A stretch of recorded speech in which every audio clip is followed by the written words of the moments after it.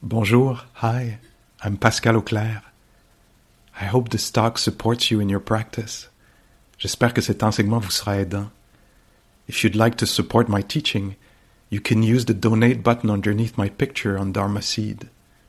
Vous pouvez me soutenir en cliquant sur le bouton sous ma photo. Your support is greatly appreciated. Merci.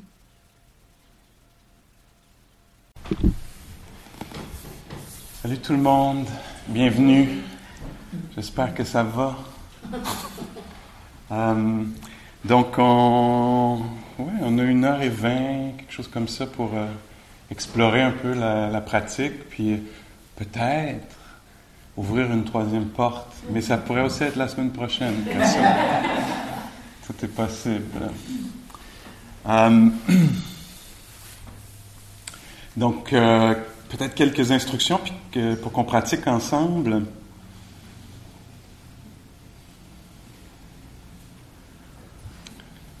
Mais deux choses qui me viennent à l'esprit. Donc, une définition de la pleine conscience que je lisais là, il y a peut-être quelques mois maintenant, que j'avais jamais lu, que je trouvais très belle, très très simple, qui était, puis je l'ai peut-être nommé ici, là, mais découvrir le familier. Alors, le familier, c'est quoi? C'est un corps qui était là déjà toute la journée. C'est le phénomène de l'audition, découvrir ça, découvrir la respiration, découvrir les états mentaux, si c'est ce qu'il y a. Si en fermant les yeux, si on les ferme, c'est même pas nécessaire, là, mais si en débutant la méditation, peut-être que c'est le souffle qu'on va rencontrer d'abord, ou je sais pas, le toucher des mains, ou les sons. Ça se pourrait aussi qu'on découvre un état mental, un état intérieur. Hein? On découvre quelqu'un d'agité là, sur la chaise ou sur le coussin. Alors, découvrir ça, tiens, l'agitation. Alors, découvrir le familier, puis découvrir l'immédiat. Hein? Donc, dans la pratique de la méditation, on ne recherche pas quelque chose. C'est très paradoxal, hein? Parce qu'on vient jusqu'ici recherchant quelque chose. Hein? On s'est inscrit parce qu'on recherche quelque chose. Et au moment de pratiquer, on dit, peut-être je traduis mal de l'anglais, mais on dit, dans la méditation, il faut entrer nu. Nu dans le sens de pas d'attente, pas d'exigence, pas de demande. On n'est pas là pour acquérir quelque chose. La pleine conscience s'intéresse vraiment à ce qui est là, parce que c'est là. Ça s'intéresse, c'est vrai, c'est beau comme valeur. Hein? Ça s'intéresse à ce qui est là, parce que c'est là. Plutôt que ce qui devrait être, ou aurait dû être, ou sera-t-il, c'est vraiment qu'est-ce qui est là, de façon très immédiate. Je trouve ça beau dans la pratique, donc on s'assoit humblement, puis on découvre ce qui est là. Puis beaucoup de ça va être déjà du familier, des choses qu'on connaît déjà, qu'on a déjà vécues, là. Mais on les découvre avec une sorte de fraîcheur. Hein. Il y a un prof avec qui j'ai travaillé pendant longtemps, et il disait tout le temps ça, il revenait tout le temps avec ça, puis à chaque fois, pour moi, c'était intriguant, presque magique, je dirais. Mais, puis, tu sais, des fois, je voyais les autres étudiants qui étaient comme, on l'a entendu, celle-là. Puis moi, à chaque fois, j'étais encore plus intrigué, tu sais. Puis il disait ça, là, tu sais, mettons, on passait quelques heures ensemble, puis plusieurs fois, à un moment donné, il s'arrêtait au milieu de l'enseignement, au milieu de ceci ou cela, puis il disait, « Hey, on n'a jamais été ici, en ce moment, avant. » Puis tu sais, des fois, ça faisait 4-5 heures qu'on était là, tu sais. Là, tout à coup, salut. Non, pas de problème. Je t'en prie, traverse, tu vas aller chercher des affaires. Le mal est fait. Pas de problème. Ouais, c'est ça. Il disait, tu sais, on faisait quelque chose, hein, à un moment donné. Hey, on n'a jamais été ici, en ce moment, avant. Puis à chaque fois, pour moi, il y avait un genre de petit éveil, vraiment. C'était comme ça que je le vivais, comme, c'est vrai qu'on n'a jamais été ici, en ce moment, avant. Puis là, il y avait... Puis pour moi, lui, il infusait là, cette qualité-là de la fraîcheur du regard qu'il y a dans la pleine conscience. Hein. Il nous invitait à redécouvrir le familier. Comme c'est familier, là, on est ici, là, ça fait plusieurs fois qu'on vient vers Prana, tu sais. Ben non, on n'a jamais été ici, en ce moment. Tu sais. Donc, ça, découvrir le familier. Il y avait deux affaires qui me venaient à l'esprit, puis ben, c'est ça. Les choses étant Première porte. Impermanente. c'est déjà passé, cette affaire-là.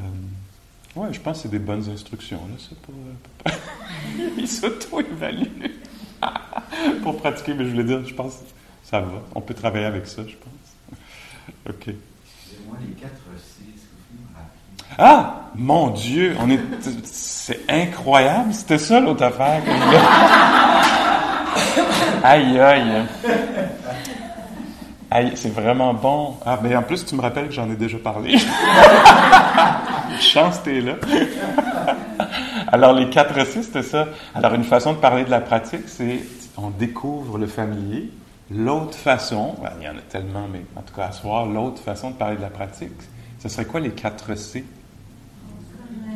Continuer calmement à te connaître le changement. Et à la gang. Alors, ça, c'est très beau. Ça, là, c'est vraiment là, comme l'essence de des milliers et milliers de textes. Là. Continuer calmement à connaître le changement. Chacun des mots semble très important. Continuer, c'est cet aspect-là de la pleine conscience qui demeure présent. Alors, continuer calmement, c'est une sorte d'équilibre. Hein? Devant quoi? Devant le bien-être, le mal-être, le plaisir, le déplaisir, la rencontre, la séparation, les louanges, les critiques, etc. Continuer calmement à connaître le changement, les fluctuations. OK? Essayons-le un peu. On n'essaie pas de faire parfaitement, là. Des fois, il y a cette affaire-là, là, dans la pratique bouddhique, là, à cause de l'imagerie, là, qui est tellement parfaite, là. Puis on essaie de faire parfaitement, puis c'est probablement pas possible, puis certainement pas nécessaire. On fait juste faire du mieux qu'on peut en ce moment, puis tendre vers une écoute stable, une réceptivité un petit peu accrue. Alors, n'exigeant rien, n'attendant rien, ne recherchant rien, juste se laissant faire l'expérience de ce qui est déjà là.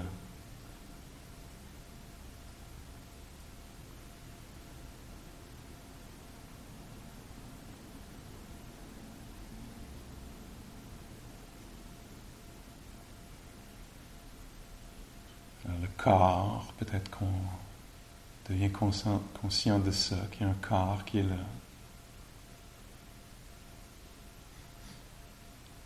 On pourrait presque dire qu'il est intelligent, on pourrait dire ça. Un corps intelligent, sensible.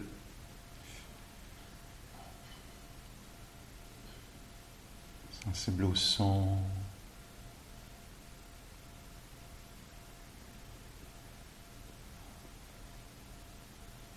Sensations.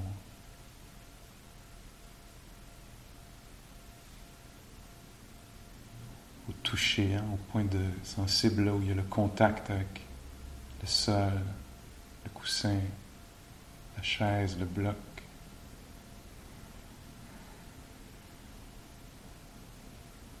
Sans le contact avec la terre.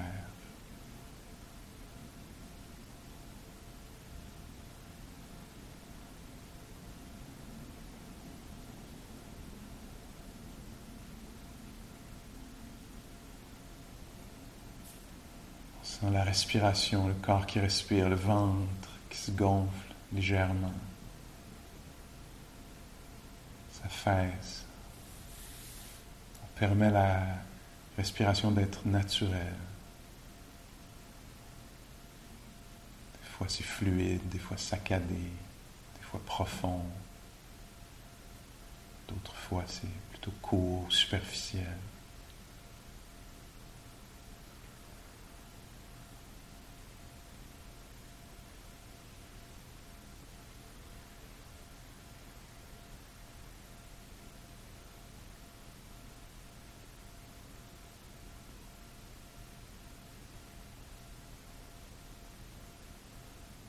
Puis on reste là, peut-être ancré, notre attention ancrée dans le paysage sonore, l'écoute des sons, des silences, ou peut-être ancré dans la respiration, un ou l'autre.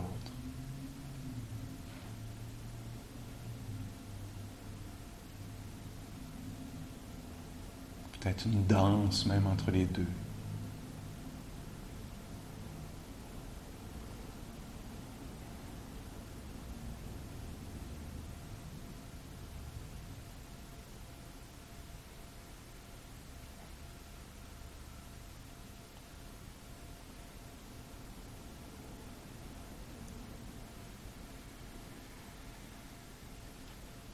Puis on continue calmement à connaître les changements dans l'environnement,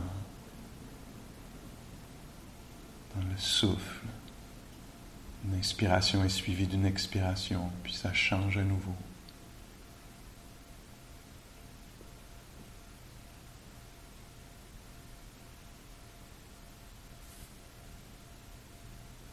Peut-être qu'on va rencontrer des changements intérieurement, quelque chose qui va se calmer, s'apaiser, se pacifier. Peut-être que l'attention va se perdre dans une rêverie ou une obsession, puis s'éveiller à nouveau.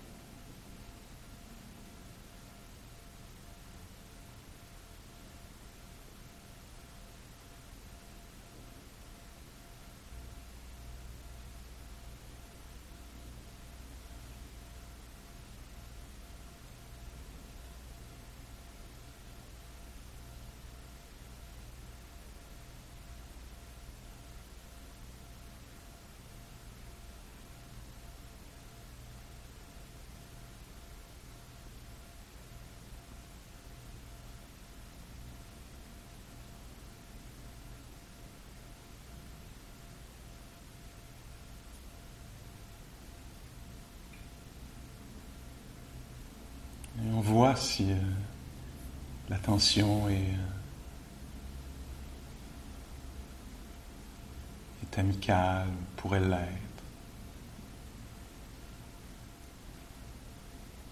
ou tendre, ou peut-être juste calme, équilibré.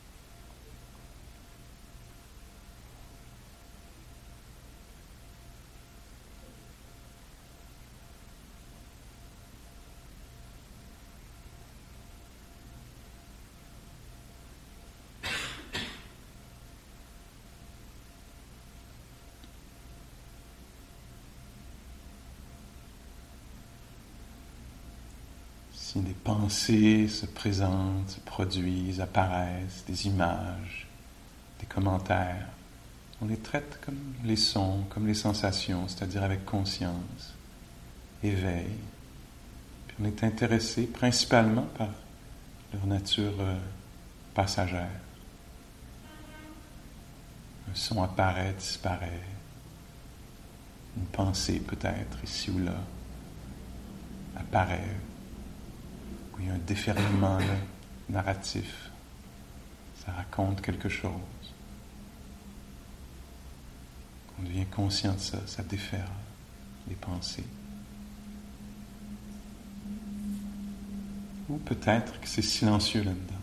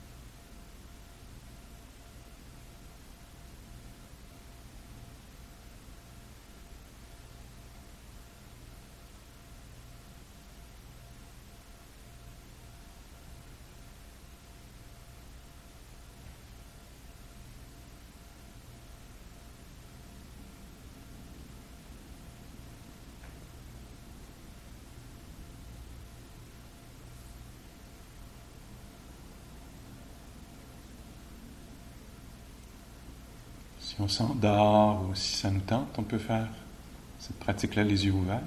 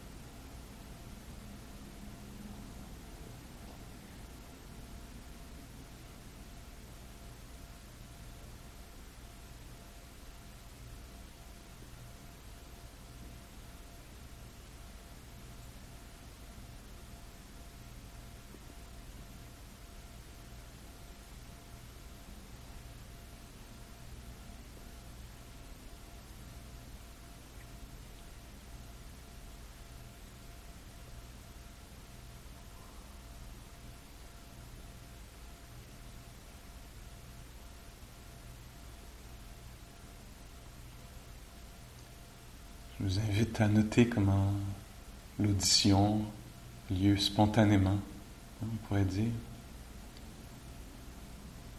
Quand un son apparaît,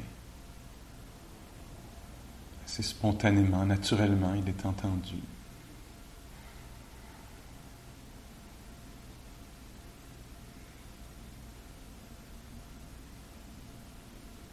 De la même façon, les sensations apparaissent d'elles-mêmes à la conscience.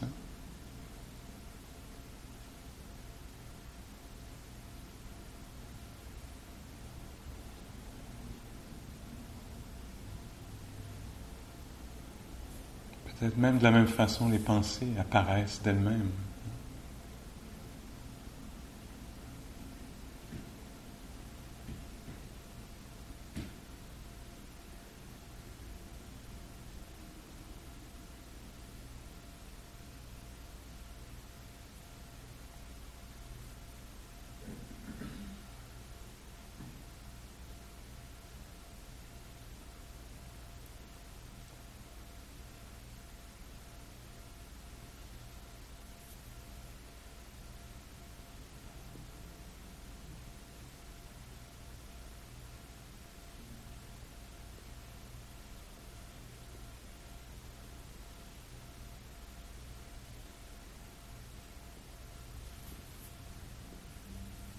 Alors étant assise ici, en pleine conscience, c'est-à-dire disponible, attentif, juste là,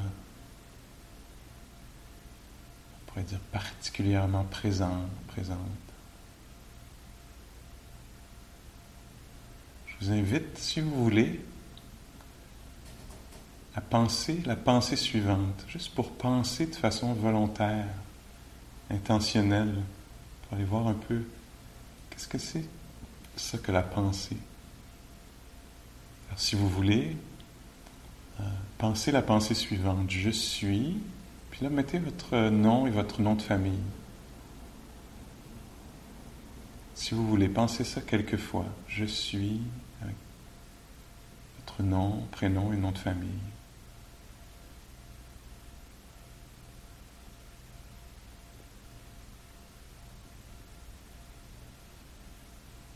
vous invite à voir si je sais pas, si ça gêne la méditation, ça empêche de sentir ce qui est là. Ou si ça décrit l'expérience très justement. Je suis so and so. Est-ce que c'est juste ou ça paraît un peu étrange ou formel?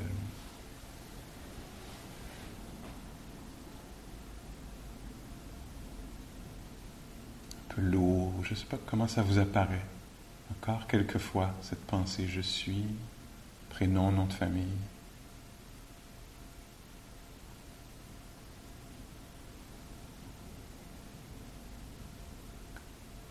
Puis si vous voulez penser encore cette pensée-là quelques fois, mais laissez tomber le nom de famille, juste « je suis » avec le prénom.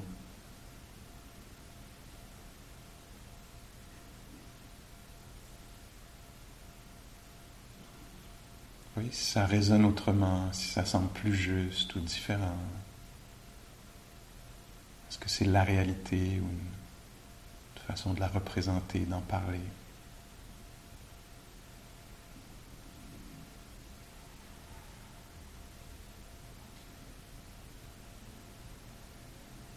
Si vous voulez, laissez tomber le prénom. Gardez juste les 2 premiers mots de la phrase, répétés quelques fois, juste pour sentir le sens de ça.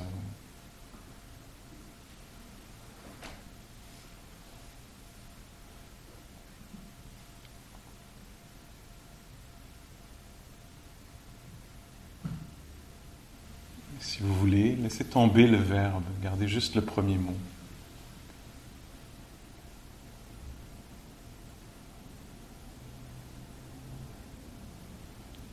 Encore une fois, si vous voulez, laissez tomber même le premier mot.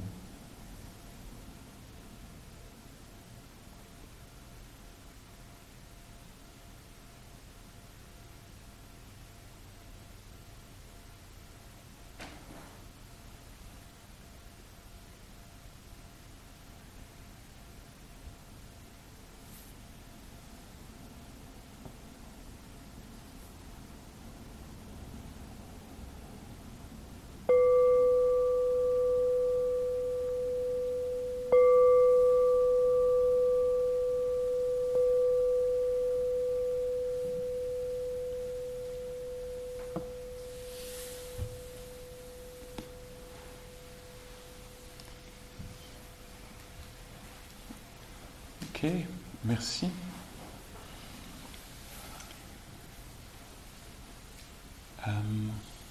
Bon, tout le monde est encore là. En enlevant même tous les mots, personne n'est disparu. C'est ce que je remarque. Même sans la définition de soi, on semble demeurer présent.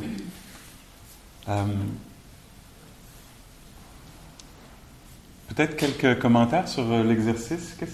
Le dernier petit bout, là, est-ce que ça vous a parlé d'une façon ou d'une autre, intrigué ou confondu, ou est-ce qu'il y a quelque chose qui est ressorti de ça? De plus en plus léger.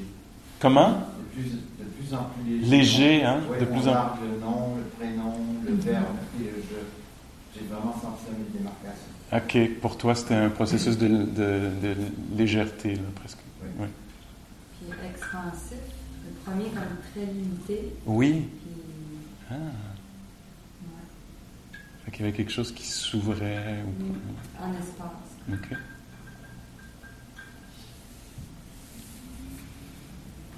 Je trouve ça intéressant parce qu'il y a une similitude avec le Shunashna Marga qui est comme une façon d'atteindre la moksha dans l'hindouisme, et que une des voies c'est la contemplation de qui suis-je et je suis qui. Oui. En répétant. Oui. Ouais. Fait qu'on est dans ces eaux-là. Là, Selon moi, c'est des différentes interprétations d'atteindre l'éveil, mais je trouve que ça se ressemble beaucoup. Oui. C'est des moyens différents, là, des moyens habiles, différentes approches. Là. Ouais. Très bien. Alors c'est ça, là, on est un peu dans ces eaux-là. Là. On se demande qui est là. Qui on va. C'est ça le travail un peu spirituel là, de la méditation. Hein. C'est pour ça qu'on dit c'est pas juste psychologique, c'est spirituel parce que on va un petit peu plus loin dans la recherche. Bon, là c'est juste un petit exercice comme ça, là, juste pour, comme introduction peut-être, pour amener ces réflexions-là, mais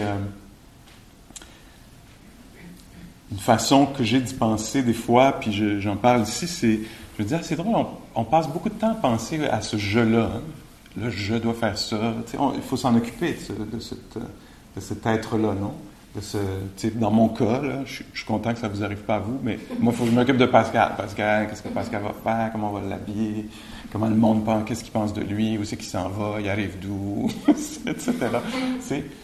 C'est l'opinion de Pascal. Bon, là, il faut s'occuper de Pascal a une opinion, il faut s'en occuper. Puis là, ceci, cela, tu sais, ça prend beaucoup. La fin de semaine prochaine, ça appelle Pascal une fin de semaine, la fin de semaine prochaine. Qu'est-ce qu'on va faire avec?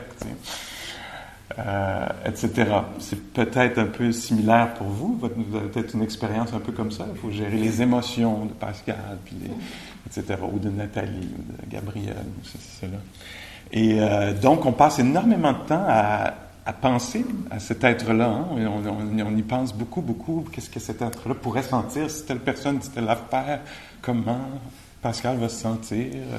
Toujours remplacer-le par le moi, je, votre nom. Puis ce que j'aime bien dans la méditation, c'est qu'on vient, puis au lieu juste d'en parler, d'écrire la personne, de prévoir des affaires pour elle, on vient à sa rencontre. On peut présenter comme ça un peu. Hein? Puis c'est assez étrange parce que des fois, quand là, tout à coup, on est juste assis là avec l'être conscient, l'être sensible, puis là, tout à coup, ça nous intéresse plus ou moins, en fait.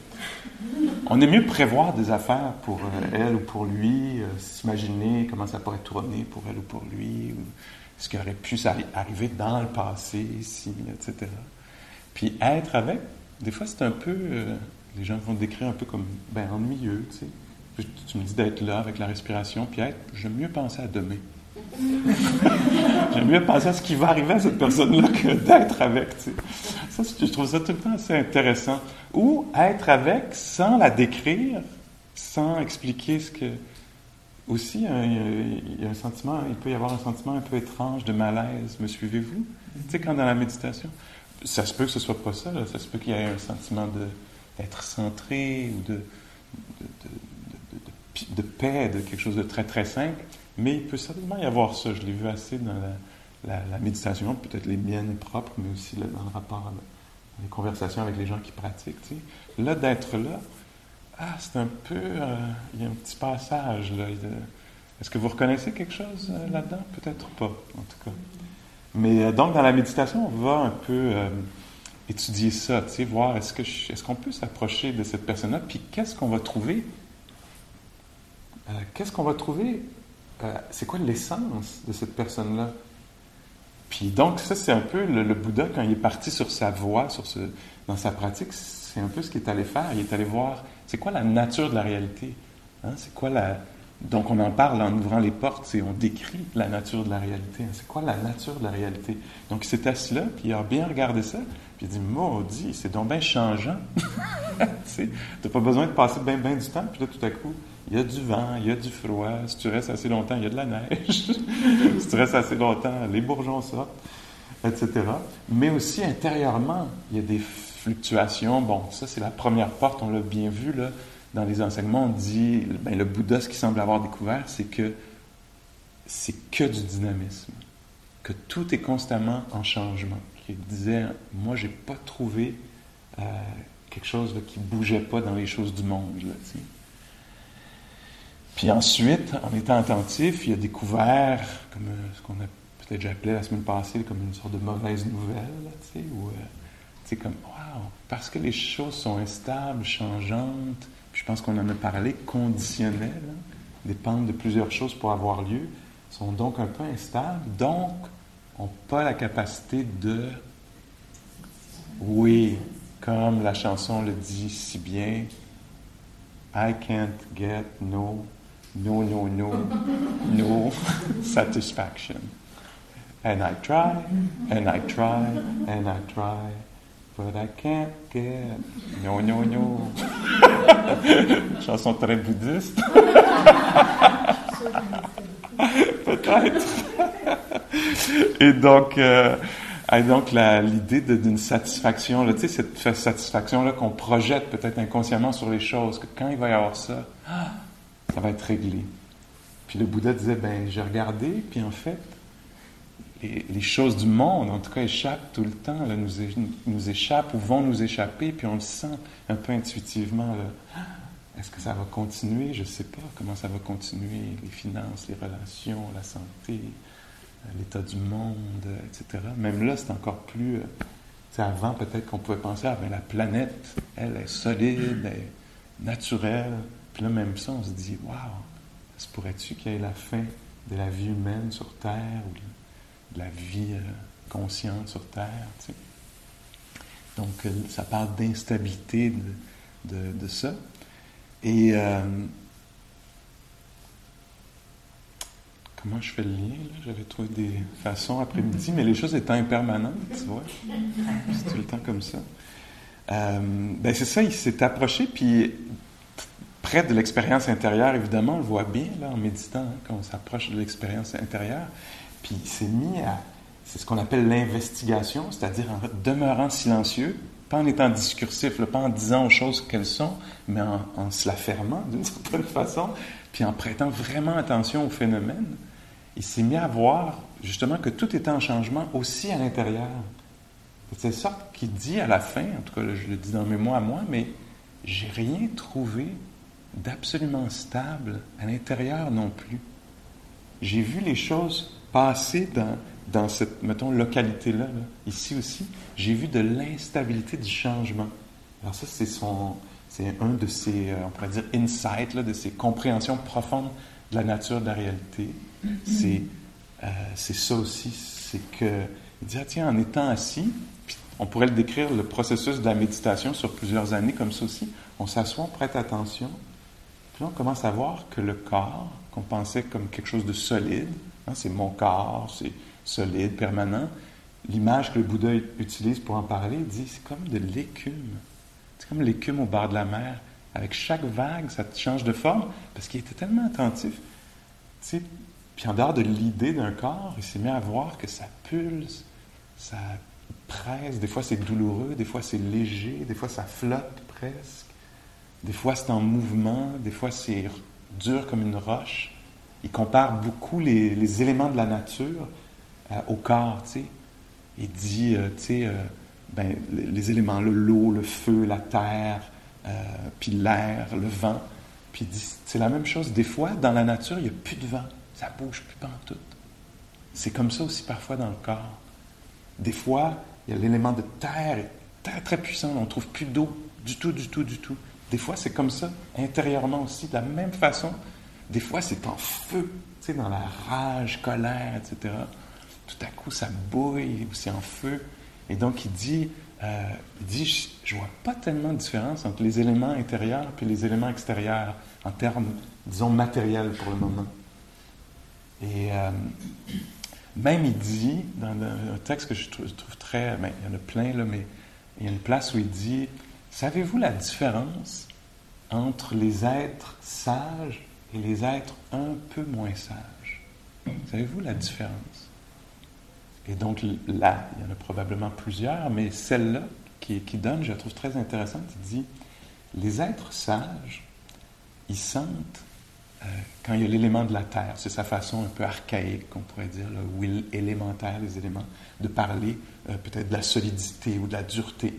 Alors il dit, les êtres sages, il commence par les êtres qui ont moins de sagesse. Pédagogiquement, il était dans le bonheur. Moi, non. Alors, il commence par les êtres pas très sages. Il dit, les êtres pas très sages, ils reconnaissent l'élément de la terre, dans le sens de, quand c'est dur, ils savent que c'est dur, puis quand... Est-ce que vous êtes d'accord avec ça? Disons que c'est nous, là, les êtres pas sages. Et donc, il dit, ils reconnaissent l'élément de la terre, je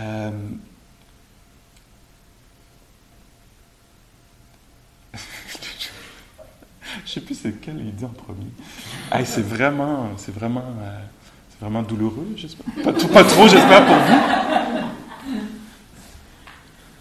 Ah oui, il commence par les êtres sages. Je retourne il dit, ils connaissent l'élément de la terre. Voilà, c'est tout.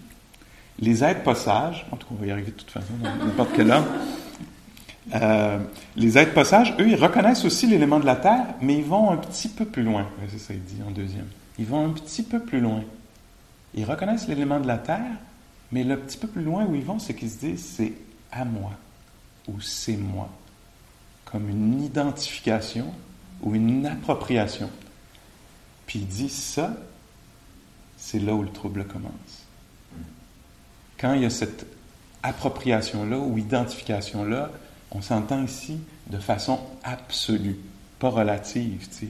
On sait que c'est mon corps, ça c'est le tien.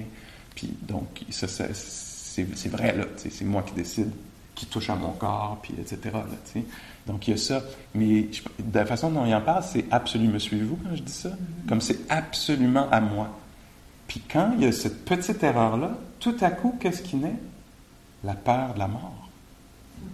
Parce que ça, c'est mon corps, c'est moi, ou c'est à moi, ou je suis dedans, ou... et donc, là, c'est déjà un petit début de problématique, de façon absolue. Puis avec le matériel, on peut pour bien le comprendre, peut-être on peut passer par un petit peu plus loin qu'ici. Imaginons-nous que moi, ça m'est arrivé très souvent à Montréal, moins les dernières années, mais moi, j'ai un bicycle. C'est à moi le bicycle. C'est à moi. C'est mon bicycle. Me suivez-vous? Là, d'un coup, je retourne, pas à soir parce qu'on est rendu en décembre, puis moi j'ai abandonné, mais je retourne à mon bicycle après le cours, puis il y a quelqu'un qui l'a pris. Ça me prouve bien que c'était pas à moi de façon absolue. Me suivez-vous? C'était à moi de façon relative, ou momentanée, ou conventionnelle, on pourrait dire conventionnelle, hein? Tant qu'on s'entend tous que c'est mon coussin, oui, mais si quelqu'un dit non, je le prends puis je pars avec, on voit que c'était juste conventionnel, c'était une entente. Hein? Et donc, le Bouddha disait, ça c'est une nuance très très importante, la réalité conventionnelle puis la réalité absolue. Puis il faut pouvoir naviguer entre les deux. De savoir que ça, c'est à toi, puis ça, c'est à moi, puis c'est pas « Ah, c'est à tout le monde, tout est à tout le monde. » tu sais. Non, ça, c'est à toi, ça, c'est à moi, j'en prends bien soin, je comprends les ententes qu'on a, puis je fais très attention à ça. D'un autre côté, je sais que ça ne tient pas la route de façon absolue. Hein? Qu'à un moment donné, le bicycle, il va se désagréger de lui-même, peut-être, ou quelque chose, tu sais. Et donc, puis le Bouddha disait, dans un sens, c'est un peu pareil comme pour le corps. Hein? Le corps, c'est à moi, mais c'est pas vraiment à moi, me suivez-vous? Parce qu'à un moment donné, ou passons par autre chose, la santé. C'est ma santé. Et lui, il dit, en tout cas, il dit, si on lit tout, on peut dire qu'il a dit ça. Est-ce qu'il a dit avec ces mots-là? Non, parce qu'il ne parlait pas québécois aussi bien que moi. Mais il dit, par exemple, c'est ça, la santé. La santé, c'est à moi, mais c'est bien, et c'est ce que le travail spirituel nous permet de faire, de se rendre compte qu'en fait, pas absolument. Qu'il y a la santé, puis qu'à un moment donné, elle ne sera plus là. Il va y avoir la maladie. Que l'autre, peut-être que j'étais dans la méprise, j'ai pensé que l'autre était à moi. Dans quoi que ce soit, ma partenaire, enfant, employé, coiffeur, tu sais, puis il y a des endroits où là, il y a eu une méprise. Là, on a vraiment pensé que c'était vraiment à moi. Hein? Peut-être qu'intellectuellement, non, mais au niveau du cœur, là, il y a quelque chose qui s'était vraiment approprié l'affaire complètement. Me suivez-vous un peu? Je trouve que c'est très, très beau. Je vais continuer si ça ne dérange pas. Très, très délicat. Là. Il rentre dans des zones très délicates, puis il dit, faut qu'on y aille, la gang. Il faut qu'on aille voir ça. Parce que sinon, on va souffrir beaucoup, beaucoup. Tantôt, on va avoir des chocs. Tu sais, quand l'être cher va partir, quand la santé va partir, quand la mémoire va partir. Il y a la mémoire, mais ce n'est pas exactement moi. Les sens, la mobilité, l'intelligence, les traits de caractère même. Hein? Tu sais, j'ai un bon sens de l'humour, mais quand ça ne se passe pas comme je veux, mon sens de l'humour, il n'est plus disponible. Hein? Donc, il appartient beaucoup aux conditions. Hein? Ça appartient aux conditions qui sont très vastes. Puis donc, les choses Donc, c'est une autre facette là, de l'impermanence, hein, puis de la nature insatisfaisante des choses. Le Bouddha disait, j'ai regardé et j'ai rien trouvé qui pouvait m'appartenir de façon absolue. Une image qui est utilisée par lui, puis à son époque, pour parler de ça, c'est l'image d'un chariot. Hein? Alors, un chariot très simple, imaginons-nous des roues, un essieu ou deux, 4 roues, mettons, un banc, des sangles, quelque chose de très basique. Puis il disait, essayez de trouver le chariot, là, l'essence du chariot. Là. Est-ce que le chariot existe en lui-même? Non, parce que tu peux enlever les roues, le banc, le bois, le cuir, tous les morceaux. Tu ne trouveras pas de chariot. Tu ne vas pas trouver de chariot. Le chariot, c'est constitué de plusieurs éléments. Puis il dit, un être humain, c'est la même chose que ça. C'est constitué de ça, puis c'est bien de faire ce travail-là, de voir ça un peu. Comme l'accent québécois, c'est mon accent, mais est-ce qu'il m'appartient vraiment? Il appartient à la culture. Hein? Il vient de la culture. Ben, c'est le mien, mais de façon relative. Il a été fourni par la culture. Puis plusieurs des pensées que j'ai viennent de l'éducation, des découvertes qui ont été faites, des messages reçus, de 100 000 façons. Puis, donc lui dit, ce qu'il nous dit d'une certaine façon, ce qu'il semble proposer, puis ça c'est une des bonnes nouvelles, c'est qu'on n'est pas si séparés que ça. Parce que quand on pense qu'il y a un Pascal essentiel, ça vient aussi avec beaucoup d'isolement. Hein? Il y a Pascal, puis il y a le monde de l'autre côté. Puis comment on va faire entre les deux? Suivez-vous, ça c'est une sorte d'angoisse existentielle. J'existe, petit être conscient, dans un cosmos vaste. J'existe séparé du cosmos. Et lui disait, non, si tu regardes une tapisserie, par exemple, tu sais, la tapisserie médiévale, là, la voyez-vous, la tapisserie médiévale? Il y a une femme dessus avec un cheval. Non, c'est une licorne. Donc le personnage, là, quand on regarde la tapisserie, on dit, ah, la femme, elle est jolie, je ne sais pas quoi, elle coud, je ne sais pas quoi. Puis quand on s'approche de très très près de la toile, on voit qu'elle fait absolument partie de tous les fils. Elle fait partie de la licorne, elle fait partie de... C'est les mêmes fils qui relient tout ça, qui créent cette affaire-là. Donc ça, c'est très, très, très intéressant dans le... Tiens, je vous lance une autre image, juste parce que ça m'a tellement parlé. C'était à cette époque-ci, l'année dernière, j'enseignais aux Pays-Bas, puis... des amis, là, des nouveaux amis, des étudiants qui étaient là, m'ont dit, ah Pascal, il y a un très beau musée, on va t'amener dans la forêt, dans une grande forêt. Au milieu de la forêt, il y a un musée hallucinant. On va aller là. Puis on est allé dans ce musée-là, dont j'oublie le nom. Et il y avait plein de Van Gogh qui étaient là, c'était fantastique, mais on rentre dans une salle plus d'art contemporain, et il y a une œuvre de Louise Bourgeois, une artiste française qui fait des installations, qui travaille beaucoup avec le tissu. Vous la connaissez peut-être mieux que moi. Là, l'araignée, là, c'est une de ses œuvres très connues. Et donc, on entre dans une salle, puis j'en revenais pas. Je me disais, mon Dieu, c'est vraiment une représentation de ce qu'on trouve en méditation. Mais c'est ça, l'intuition des artistes aussi. Puis aussi, là, je vais vous présenter ma lecture des choses, évidemment. Mais dans la salle, il y a, au milieu de la salle, il y a une cage. Il y a une cage, la porte de la cage est ouverte. À l'intérieur de la cage, au centre de la cage, il y a un personnage sur 2 jambes, comme ça. Puis quand on s'approche, on voit que le personnage, qui est à peu près la dimension d'un être humain, là, avec 2 jambes carrément, le corps, c'est un tas de marde.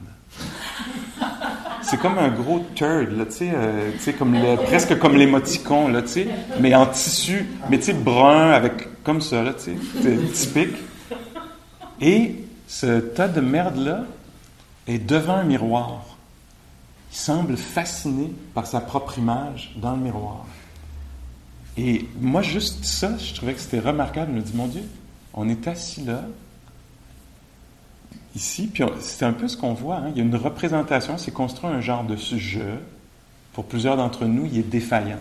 Hein? Il n'est pas assez Il devrait être plus de même, je sais pas si c'est plus jeune, plus ci, plus intelligent, être rendu plus loin, je sais pas trop quoi. Donc c'est une sorte de tas de marde.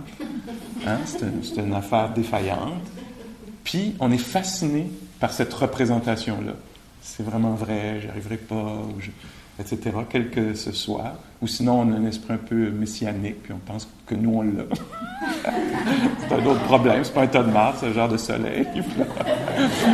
Mais de toute façon, dans cette représentation-là, elle fait ça comme ça. Puis ce qui est intéressant, c'est que la porte est ouverte. Hein? Donc la personne en cage, encagée, enfermée, pourrait partir. Mais elle est fascinée par sa propre image. Donc elle reste là, dans ce rapport-là, à se décrire, à être fascinée par chacune de ses pensées au sujet d'elle-même. Et même c'est une œuvre d'art. Alors ça n'existe pas, il n'y a pas de cage en fait. Non seulement la porte est ouverte, mais c'est pas vraiment une cage, c'est probablement très léger, c'est pas attaché au sol. Probablement qu'en poussant un peu, tu peux détruire ça très vite. Plus que ça, il n'y a pas de tas de marde. Hein? C'est une représentation, c'est une création de l'esprit. C'est une création de Louise Bourgeois. Elle a créé ça. De la même façon que nous, on peut passer des années à débattre avec l'image, la représentation qu'on a de nous-mêmes. Tu sais. Non, mais je ne suis pas de même quand même, je vaux plus que ça, etc. Puis en fait, c'est une création de l'esprit. On n'a pas encore vu que c'était un jeu de l'esprit. Ça va loin, non? En tout cas, en voyant cette image-là, moi, je me suis dit, waouh, ça, c'est vraiment le processus de la méditation. Le processus de la méditation, c'est comme ça, d'un coup, tu vois, mon Dieu, il n'y a pas juste le miroir. Je suis dans une cage, je n'avais même pas remarqué. Oh mon Dieu, la porte est ouverte, pourquoi je ne sors pas? Oh mon Dieu, j'existe même pas de cette façon-là, c'est une création de l'esprit. Tu sais? Puis donc, c'est ça le processus de libération. Donc, tu sais, mettons là, que tu perçois le « je suis Pascal Auclair » comme limitant.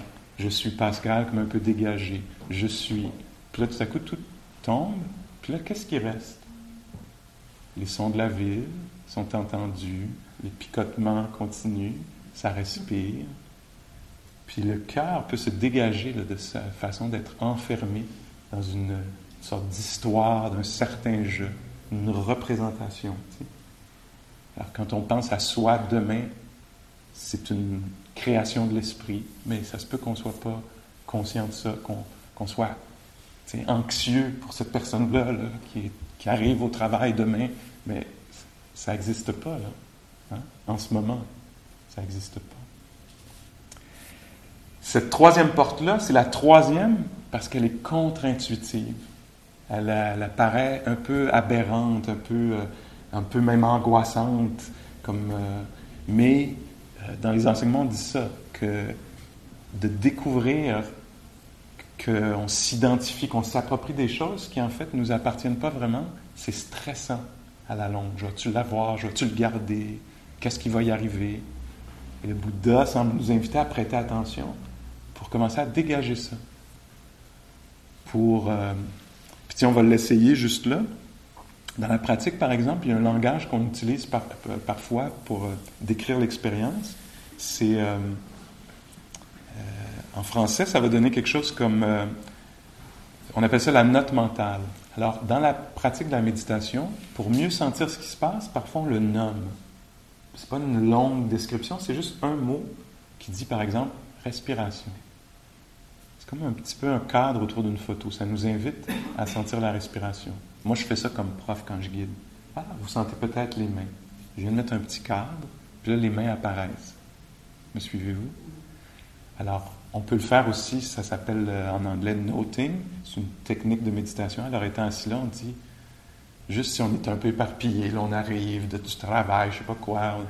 Puis on se dit, tiens, qu'est-ce qui se passe? Ça va être une question. Ah, tiens, il y a des sons. Puis on se laisse les entendre. Ah, il y a la respiration. Puis on se laisse la sentir. Puis à un moment donné, on découvre, ah, il y a un certain calme. Puis on se laisse le connaître. Alors on dit juste quelques mots. Même là, je viens de le faire, je n'ai pas utilisé « je ». Je suis calme, je respire. J'ai retiré le « je » de l'expérience juste pour voir si l'expérience a lieu quand même. Hein? Alors, qu'est-ce que je dis? Tiens, il y a des sons. Les sons sont entendus. Mais tout ce que je dis souvent dans la guidance, c'est comme ça. Ah tiens, il y a un corps. Il respire. Il est sensible. Ah, il y a du mal-être ou du bien-être. L'esprit est amical, ou il ne l'est pas. Et donc je retire le je pour retirer l'obsession, la fascination, la construction du monde, toujours avec cet élément-là au centre. Puis on dit que ça peut dégager, parce que c'est pas comme si on disparaissait là, dans un vide, etc. Tout reste, mais c'est un petit peu moins au sujet d'un certain je problématique. T'sais. Puis aussi, ce que moi j'aime particulièrement là-dedans, puis je finis avec ça, c'est que c'est la porte vers l'universel. Donc étant assis ici, c'est pas tout à propos de Pascal, c'est à propos de la nature humaine. Hein? Alors, des fois les êtres sont angoissés. C'est le lien avec tous les êtres humains. Des fois ils se sentent bien. Voici l'expérience humaine. C'est une façon aussi d'être en connexion, puis de se sentir moins isolé. T'sais. Des fois les êtres humains perdent des choses qui leur étaient chères. On le sent bien, là. Mettons que c'est ça qui se passe à soir, ou cette année, ou ce mois-ci. Puis des fois, je ne sais pas, ils ont de l'appréciation. Oui, les êtres humains peuvent être touchés par le beau, reconnaître ce qui marche bien. C'est donc bien beau.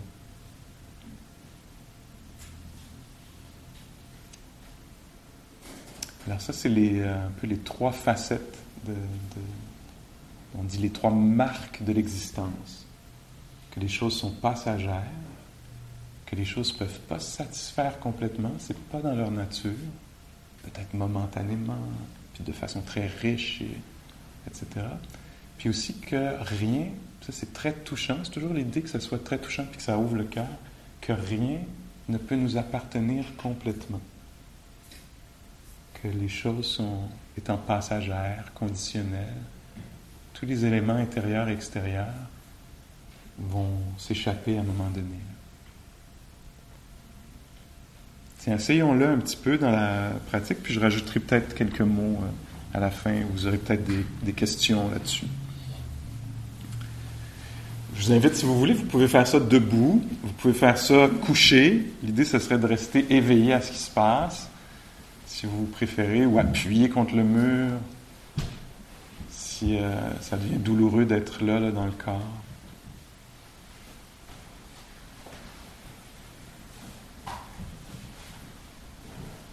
À une retraite, il y a quelques mois, il y avait une femme qui l'a tellement bien décrit, sans qu'on ait parlé de ça.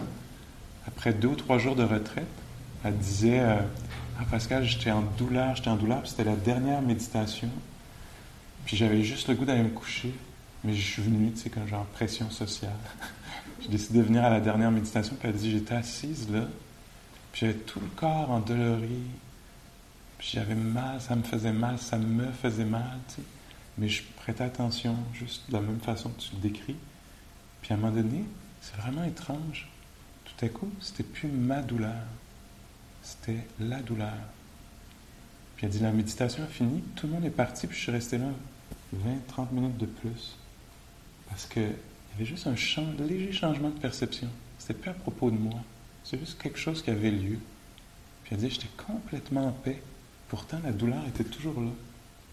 Je trouvais très très beau parce qu'elle parlait d'une liberté dans le même sens que le Bouddha en parle. Pas qu'il n'y aura plus de la douleur, mais comment elle va être portée, ça va être avec une compréhension plus profonde. Je trouvais que c'était remarquable que tout seul, elle ait senti ça, comme découvert ça clairement pour elle-même. Alors nous, on a la posture.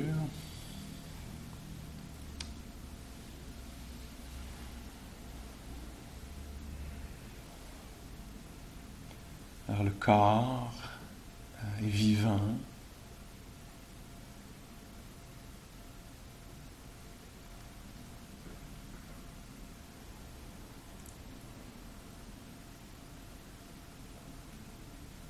C'est connu très simplement, spontanément. Les sons, par exemple, le son de ma voix est entendu spontanément. Il n'y a pas besoin nécessairement qu'un je fasse la job d'aller chercher le son. C'est absolument naturel. Les sons, la conscience du son.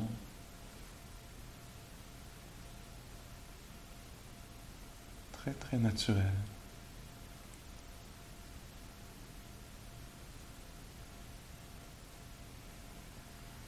C'est un état mental qui est là, peut-être fatigue, curiosité, calme, agitation.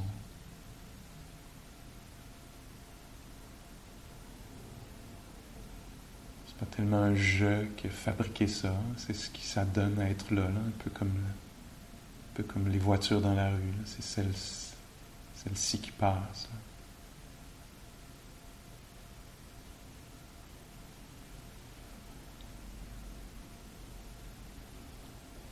Paysage sonore, il y a le paysage intérieur.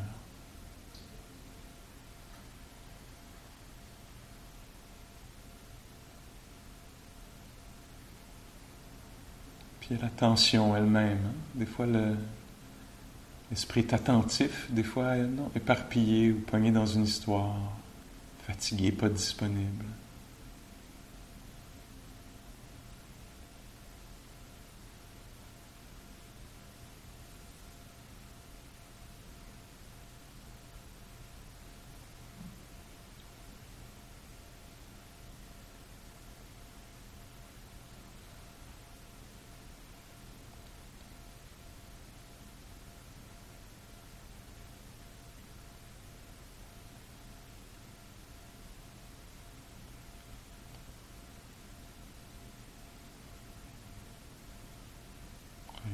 Il y a une inspiration peut-être qui passe, hein, et disparaît. Je ne suis pas exactement la respiration puisque je semble demeurer quand l'expiration est passée.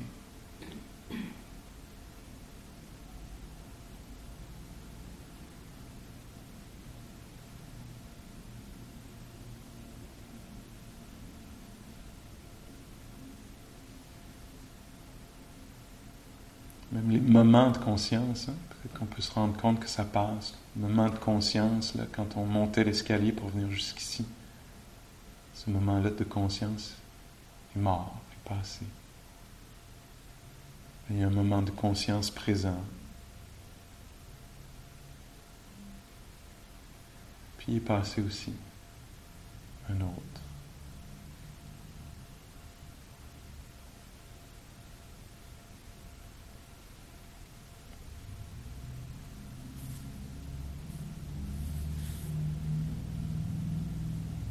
Alors on joue peut-être un peu avec ça en libérant les phénomènes de notre emprise, de notre identification ou appropriation. On permet aux phénomènes d'avoir lieu d'eux-mêmes, les picotements dans les doigts. Comme si on les remettait un peu à la nature pour quelques moments au moins.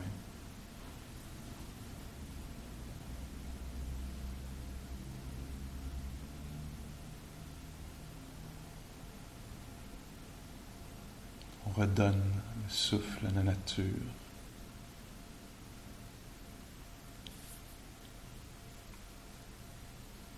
C'était déjà naturel.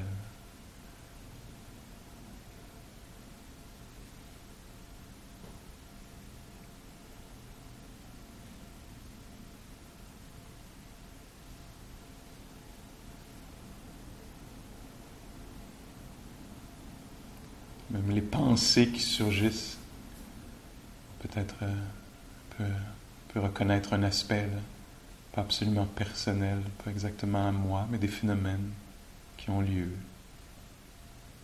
Une pensée apparaît.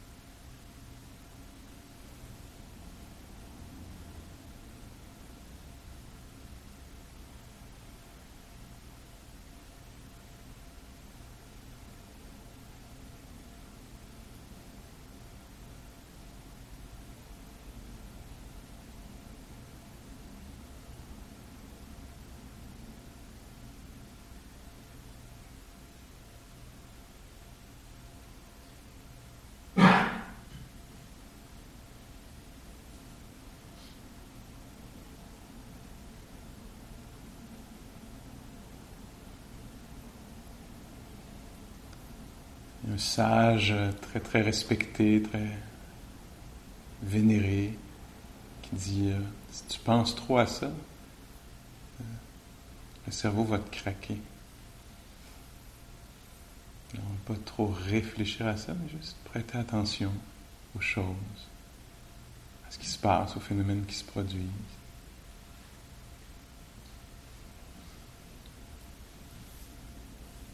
Et en les voyant passer, les moments d'audition, les moments de... On va voir que c'était pas exactement nous.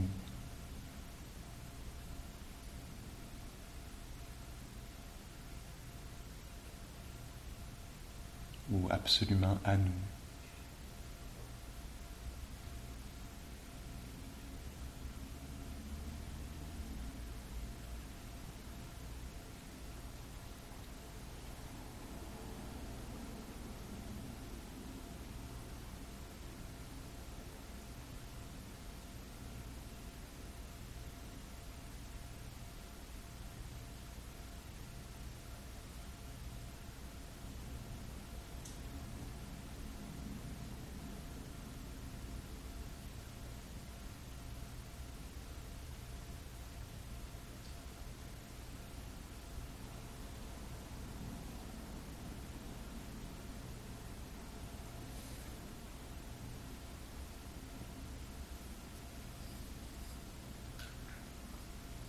Si vous voulez, pour la dernière minute, jouer un peu avec la note mentale,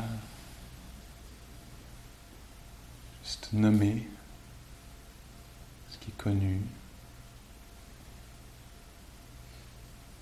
juste pour voir sans utiliser le jeu, comme je respire ou j'entends, en plus, comme, il y a des sons qui sont entendus.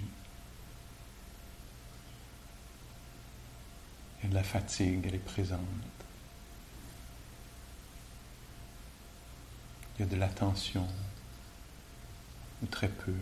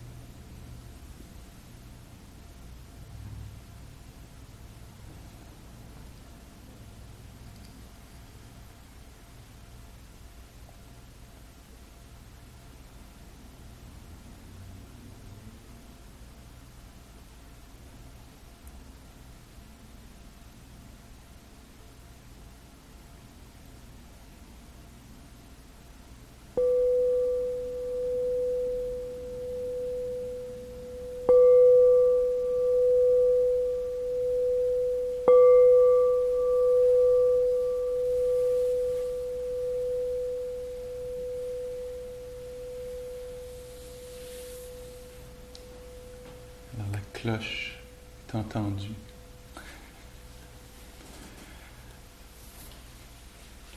Alors, quelle question ça fait naître en vous? Est-ce que ça peut paraître aidant d'une certaine façon ou pas pantoute? Est-ce qu'il y a quelque chose qui peut être aidant là-dedans, dans la façon de vivre? Tu sais, ce qu'on retrouve dans notre un peu dans le sens commun dans notre culture, tu sais, quand on dit « prends-le pas personnel », mais ça, c'est comme si c'était une étude très profonde là-dessus, sur ça, puis voir qu'en fait, ben oui, c'est pas absolument personnel, tu sais. Ah oui, il y a la maladie, tu sais. Puis dans l'identification, c'est pourquoi ça arrive à moi, c'est extrêmement angoissant, mais quand on est conscient, si c'est possible, c'est pas facile, ce dont je parle, c'est extrêmement subtil, tout ça, mais si ça peut aider, de dire, ben oui, c'est ça, ça arrive, ça. Ces choses-là arrivent, ça a lieu. Pour aider à dégager, ou je pense, des applications que j'aime bien, c'est par exemple, si une pensée cruelle traverse mon esprit, je sais qu'à vous, ça n'arrive pas, mais, tu sais, genre, j'espère qu'il va payer pour ça, ou qu'elle va payer pour ça, ou je sais pas quoi, là, tu sais, une pensée comme ça. Si je suis identifié aux pensées, la pensée me décrit. Ça veut dire que je suis vraiment une personne pas fine. Je suis vraiment méchant. Mais si la pensée est un phénomène qui est reconnu comme tel, tout à coup, c'est juste ça, c'est un phénomène éphémère, il est passé. L'aspect important de la pratique, c'est la pleine conscience. C'est dans cette sagesse-là, c'est de reconnaître, ah, ça c'est une pensée cruelle. On ne va pas agir là-dessus. Agir là-dessus, ce serait blessant pour les autres, pour soi-même éventuellement aussi. Alors c'est comme ce qui devient important, c'est pas que ce soit moi ou pas moi, c'est pas vu avec ces lunettes-là, c'est vu avec les lunettes de qu'est-ce qui est aidant, puis qu'est-ce qui ne l'est pas. Alors par exemple, si une pensée généreuse traverse l'esprit, je suis tellement généreux, j'ai toujours été tellement généreux. Ah, moi je suis généreux, là, je suis généreux. Tu sais, cette identification-là, alors qu'il peut y avoir la reconnaissance, ah, la générosité, ça c'est beau, sous la forme de, je sais pas, donner une chance au coureur, etc. Ah, ça c'est beau, c'est un beau mouvement de l'esprit. Ça fait partie du domaine public, c'est pas tellement personnel, c'est des événements qui ont lieu dans les êtres humains, on n'est pas obligé de se les approprier. On peut reconnaître que c'est sain, que c'est aidant, puis c'est un peu ça le frame bouddhiste, c'est pas tellement est-ce que ça m'appartient ou pas, c'est est-ce que c'est aidant ou pas. Puis on va mettre toute la valeur là-dessus, t'sais. Parce que dans est-ce que c'est à moi, ça veut dire est-ce que les autres vont le voir, j'espère qu'ils ne le verront pas, j'espère qu'ils vont le voir, est-ce que je vais le garder, c'est à moi. Ça a fait naître beaucoup de complexité. Alors dans tout le chemin, puis ça c'est sur plusieurs décennies, tout à coup on déplace le point de vue, puis l'intérêt aussi. Alors moi je trouve que c'est extrêmement utile, libérateur. Puis ça le permet aussi de voir les identités changer. Hein? Parce qu'on joue des rôles. Ah, là je suis je sais pas quoi. Le prof. Imagine, je suis identifié mon rôle de prof. Mon amie Anouchka raconte ça, c'est très bon je trouve. Elle dit, tu sais, on finit comme ça le cours, puis là je m'en vais à l'aéroport pour prendre l'avion. Puis là ils me disent, ah ben tiens, vous êtes 27 F. Ah non, moi je suis assis en avant. Moi je m'assois en avant du monde, je parle, tu sais. Non, là, vous êtes un passager, c'est ça votre rôle. Pouvez-vous comprendre bien c'est quoi les conventions de cette identité-là du passager? Puis jouer ça, bien jouer ce rôle-là. Et après, à un moment donné, je sais pas quoi, tu as un rôle dans une fonction dans la société ou dans la famille. Puis cette fonction, cette affaire-là, c'est pas une identité absolue. Hein. Ça apparaît pendant un bout de temps, puis oups, ça change. Puis il y a une sorte de fluidité qui peut naître de ça, là, comme donc d'aller d'un genre de je rigide à un je plus flexible, qui reconnaît qu'à tiens, des fois je suis, je sais pas quoi, le fils de quelqu'un, des fois je suis le voisin de quelqu'un d'autre. Différentes identités apparaissent, des fois le prof, des fois l'étudiant, des fois... puis donc il y a quelque chose qui peut bouger là-dedans, là,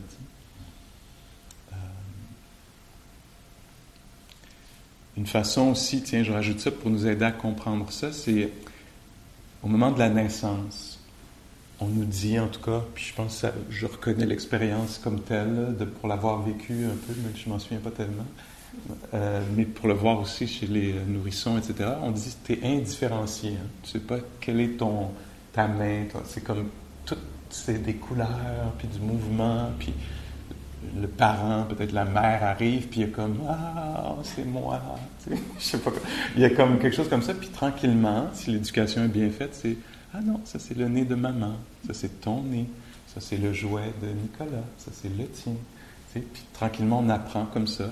Puis là, on forme un ego qu'on voudrait qu'il soit le plus en santé possible, comme de savoir quelles sont mes limites, quelles sont mes capacités, ce qui marche pour moi, ce qui ne marche pas pour moi, puis pouvoir établir ça. Donc, avoir un sens du « je » bien défini, vous reconnaissez ça.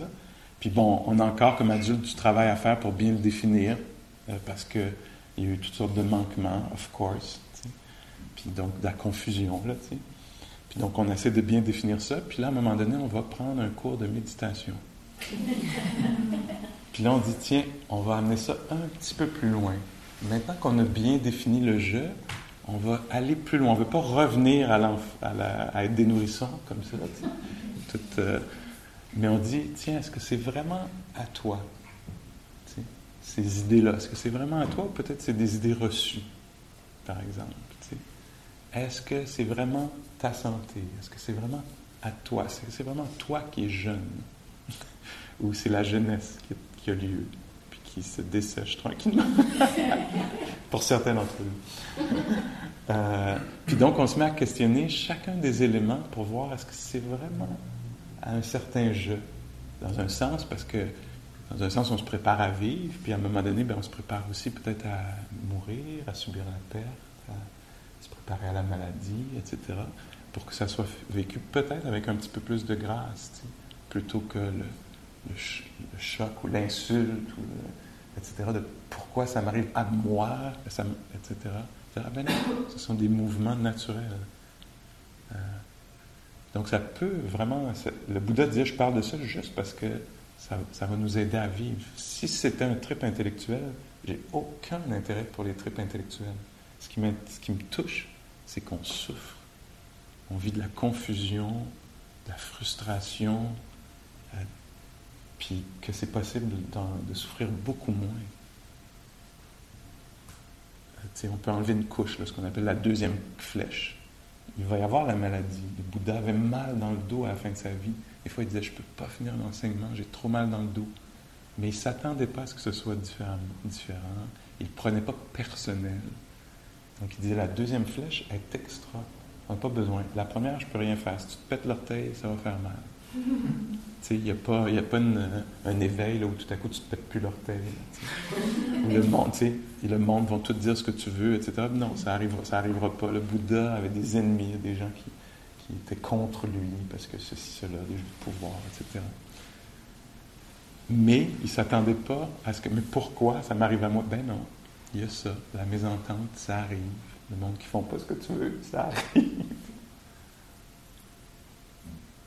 Quelque chose, peut-être, vous vous dites, attends, mais ça ne marche pas à tel endroit. Des fois, une des questions qui va sortir, c'est au sujet de la responsabilité. Hein? Je nomme les questions qui classiques.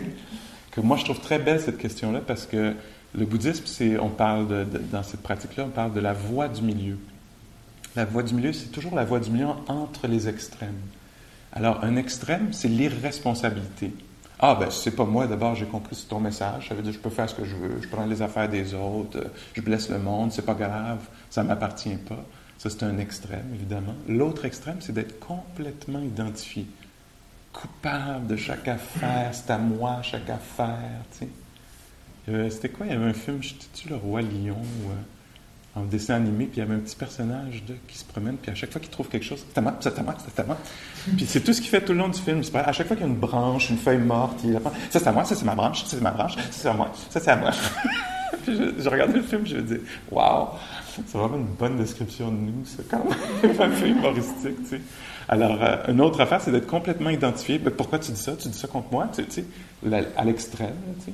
Puis la voie du milieu, c'est de ne pas prendre les choses personnelles, puis de faire très attention à l'impact des choses, aux intentions, etc. Alors, c'est la voie, on pourrait dire, de la responsabilité qui est entre l'irresponsabilité puis l'identification complète. Puis c'est ce qu'on fait ici, hein? Quand on vient prêter attention comme ça, on voit qu'est-ce qui monte. Comme ça, on va avoir le choix, peut-être, d'agir dessus ou pas. On va dire, ah tiens, beaucoup de hargne, je ne vais pas parler de... Je vais faire appel à d'autres valeurs, tu sais, comme peut-être la patience, la compréhension, la clarté, ou établir des limites, plutôt que d'abuser en établissant des limites, ou plutôt que de ne pas établir de limites puis se faire piler dessus, tu sais. Alors, on peut voir en soi, hein, qu'est-ce qu'est la sagesse, qui est quelque chose d'universel. Donc, un accès à la sagesse pour pouvoir agir de façon responsable. La compassion, c'est-il? La compassion, c'est une des réponses appropriées. Tu sais. Donc, la compassion, c'est décrit comme étant la réponse juste au contact de la douleur, que ce soit la sienne, propre, ou celle d'un autre. Donc, c'est un contact de qualité avec ce qui est douloureux, fait naître la compassion.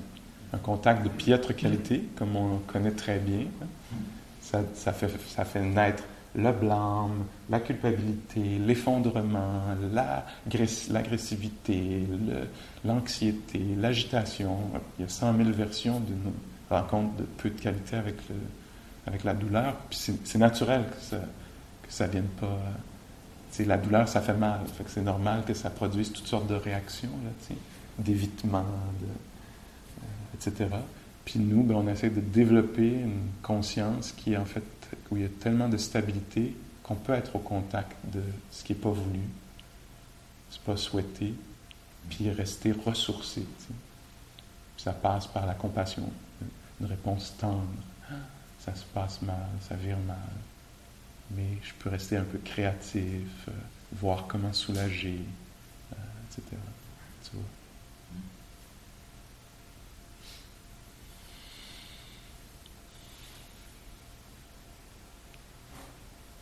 Est-ce que c'est décevant, confondant, intéressant? Tripant. C'est la porte, là, c'est la description de qui est la plus... qui est, là, on est vraiment on est dans le subtil, on est dans le contre-intuitif, on est dans le pas évident. Mais le Bouddha disait, j'en parle parce que si on a trop de méprise autour de ça, ça va faire vraiment mal. T'sais. Puis donc ça vaut la peine mais ça nécessite qu'on calme beaucoup, beaucoup l'esprit, puis qu'on prête attention pour pouvoir admettre des paradoxes. Hein, parce que c'est à moi, mais c'est pas à moi. Une sorte de paradoxe. Hein. Puis donc ça prend un esprit très stable et qui est capable d'admettre les subtilités pour que les deux choses opposées soient vraies. Là. Alors, oui, c'est à moi, dans un sens, le bicycle, puis dans un sens, c'est pas à moi. Oui, c'est ma santé, puis dans un sens, c'est pas à moi. Oui, c'est mon enfant, puis c'est pas à moi. C'est tendre, là, ça, hein? C'est délicat, là, quand on entre là-dedans. Là. C'est subtil, délicat. Ça vaut la peine d'y aller. Prenons un petit moment de silence pour laisser les paroles se dissiper. Là.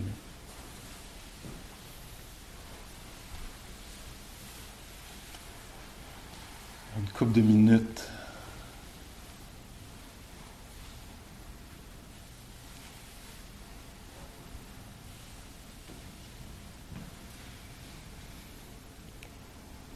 Puis quoi que ce soit qu'on trouve dans le paysage intérieur, là, est-ce que ça peut être OK que ce soit comme ça en ce moment? Un peu troublé, un peu confus, ou attendri, ou écœuré, ou fatigué, ou calme, ou léger. Tiens, c'est ça les conditions intérieures en ce moment.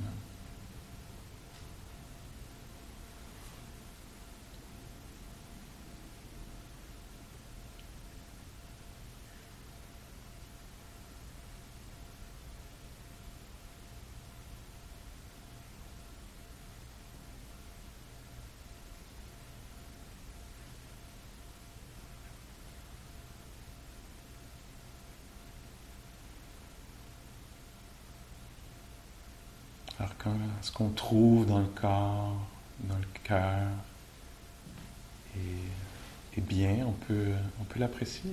Ah. C'est facile d'être dans ce corps-ci, ce cœur-ci se sent bien, on peut apprécier ça.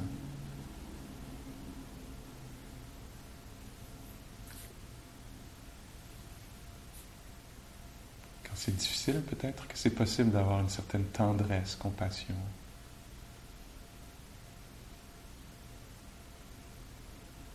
Une sorte d'équilibre. On n'est pas dans la réactivité. Une sorte de calme. Bienveillant.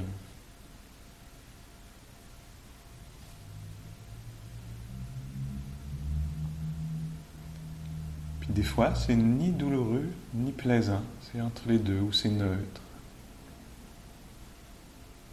Est-ce que ça peut être OK que ce soit comme ça aussi?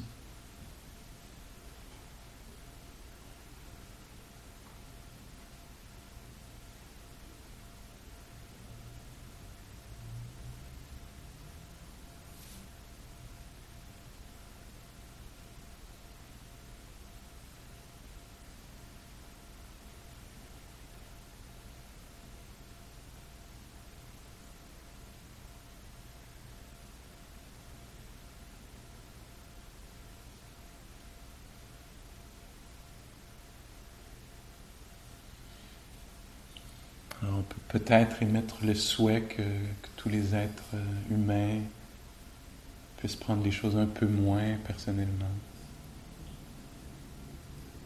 un peu plus universellement.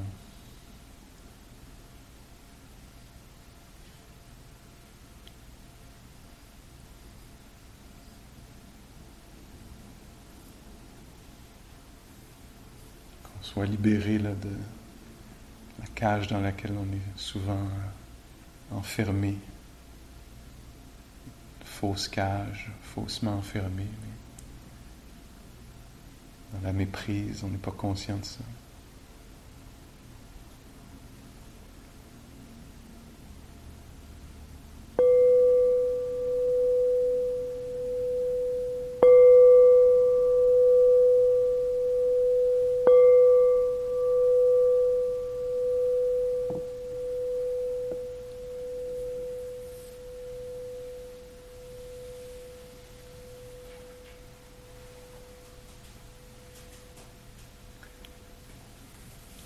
Ok, c'était ça qui était ça, toi, à soir.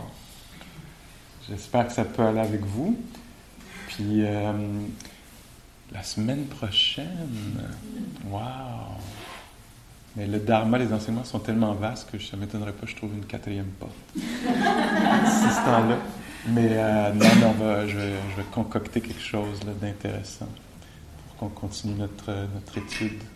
Alors, peut-être que ça peut être intéressant cette semaine de voir, tu sais, de la même façon qu'on s'est intéressé à la nature passante des choses, tu sais, puis comment ça pourrait être intrigué par ça, là, à moi, pas à moi, est-ce que je suis obligé de le voir comme ça, est-ce que c'est très personnel, est-ce que c'est une expérience universelle, est-ce que ça pourrait être vu comme ça, est-ce que ça peut être reconnu, même si ce qui est intérieur, comme des phénomènes passagers, de la même façon que les sons à l'extérieur passent, si ça l'était, est-ce que ça dégage un peu les choses? Hein? All right, bonne semaine, merci. Merci.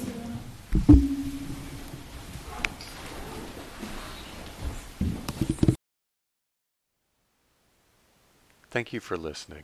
To learn how you can support the teachers and Dharma Seed, please visit dharmaseed.org/donate.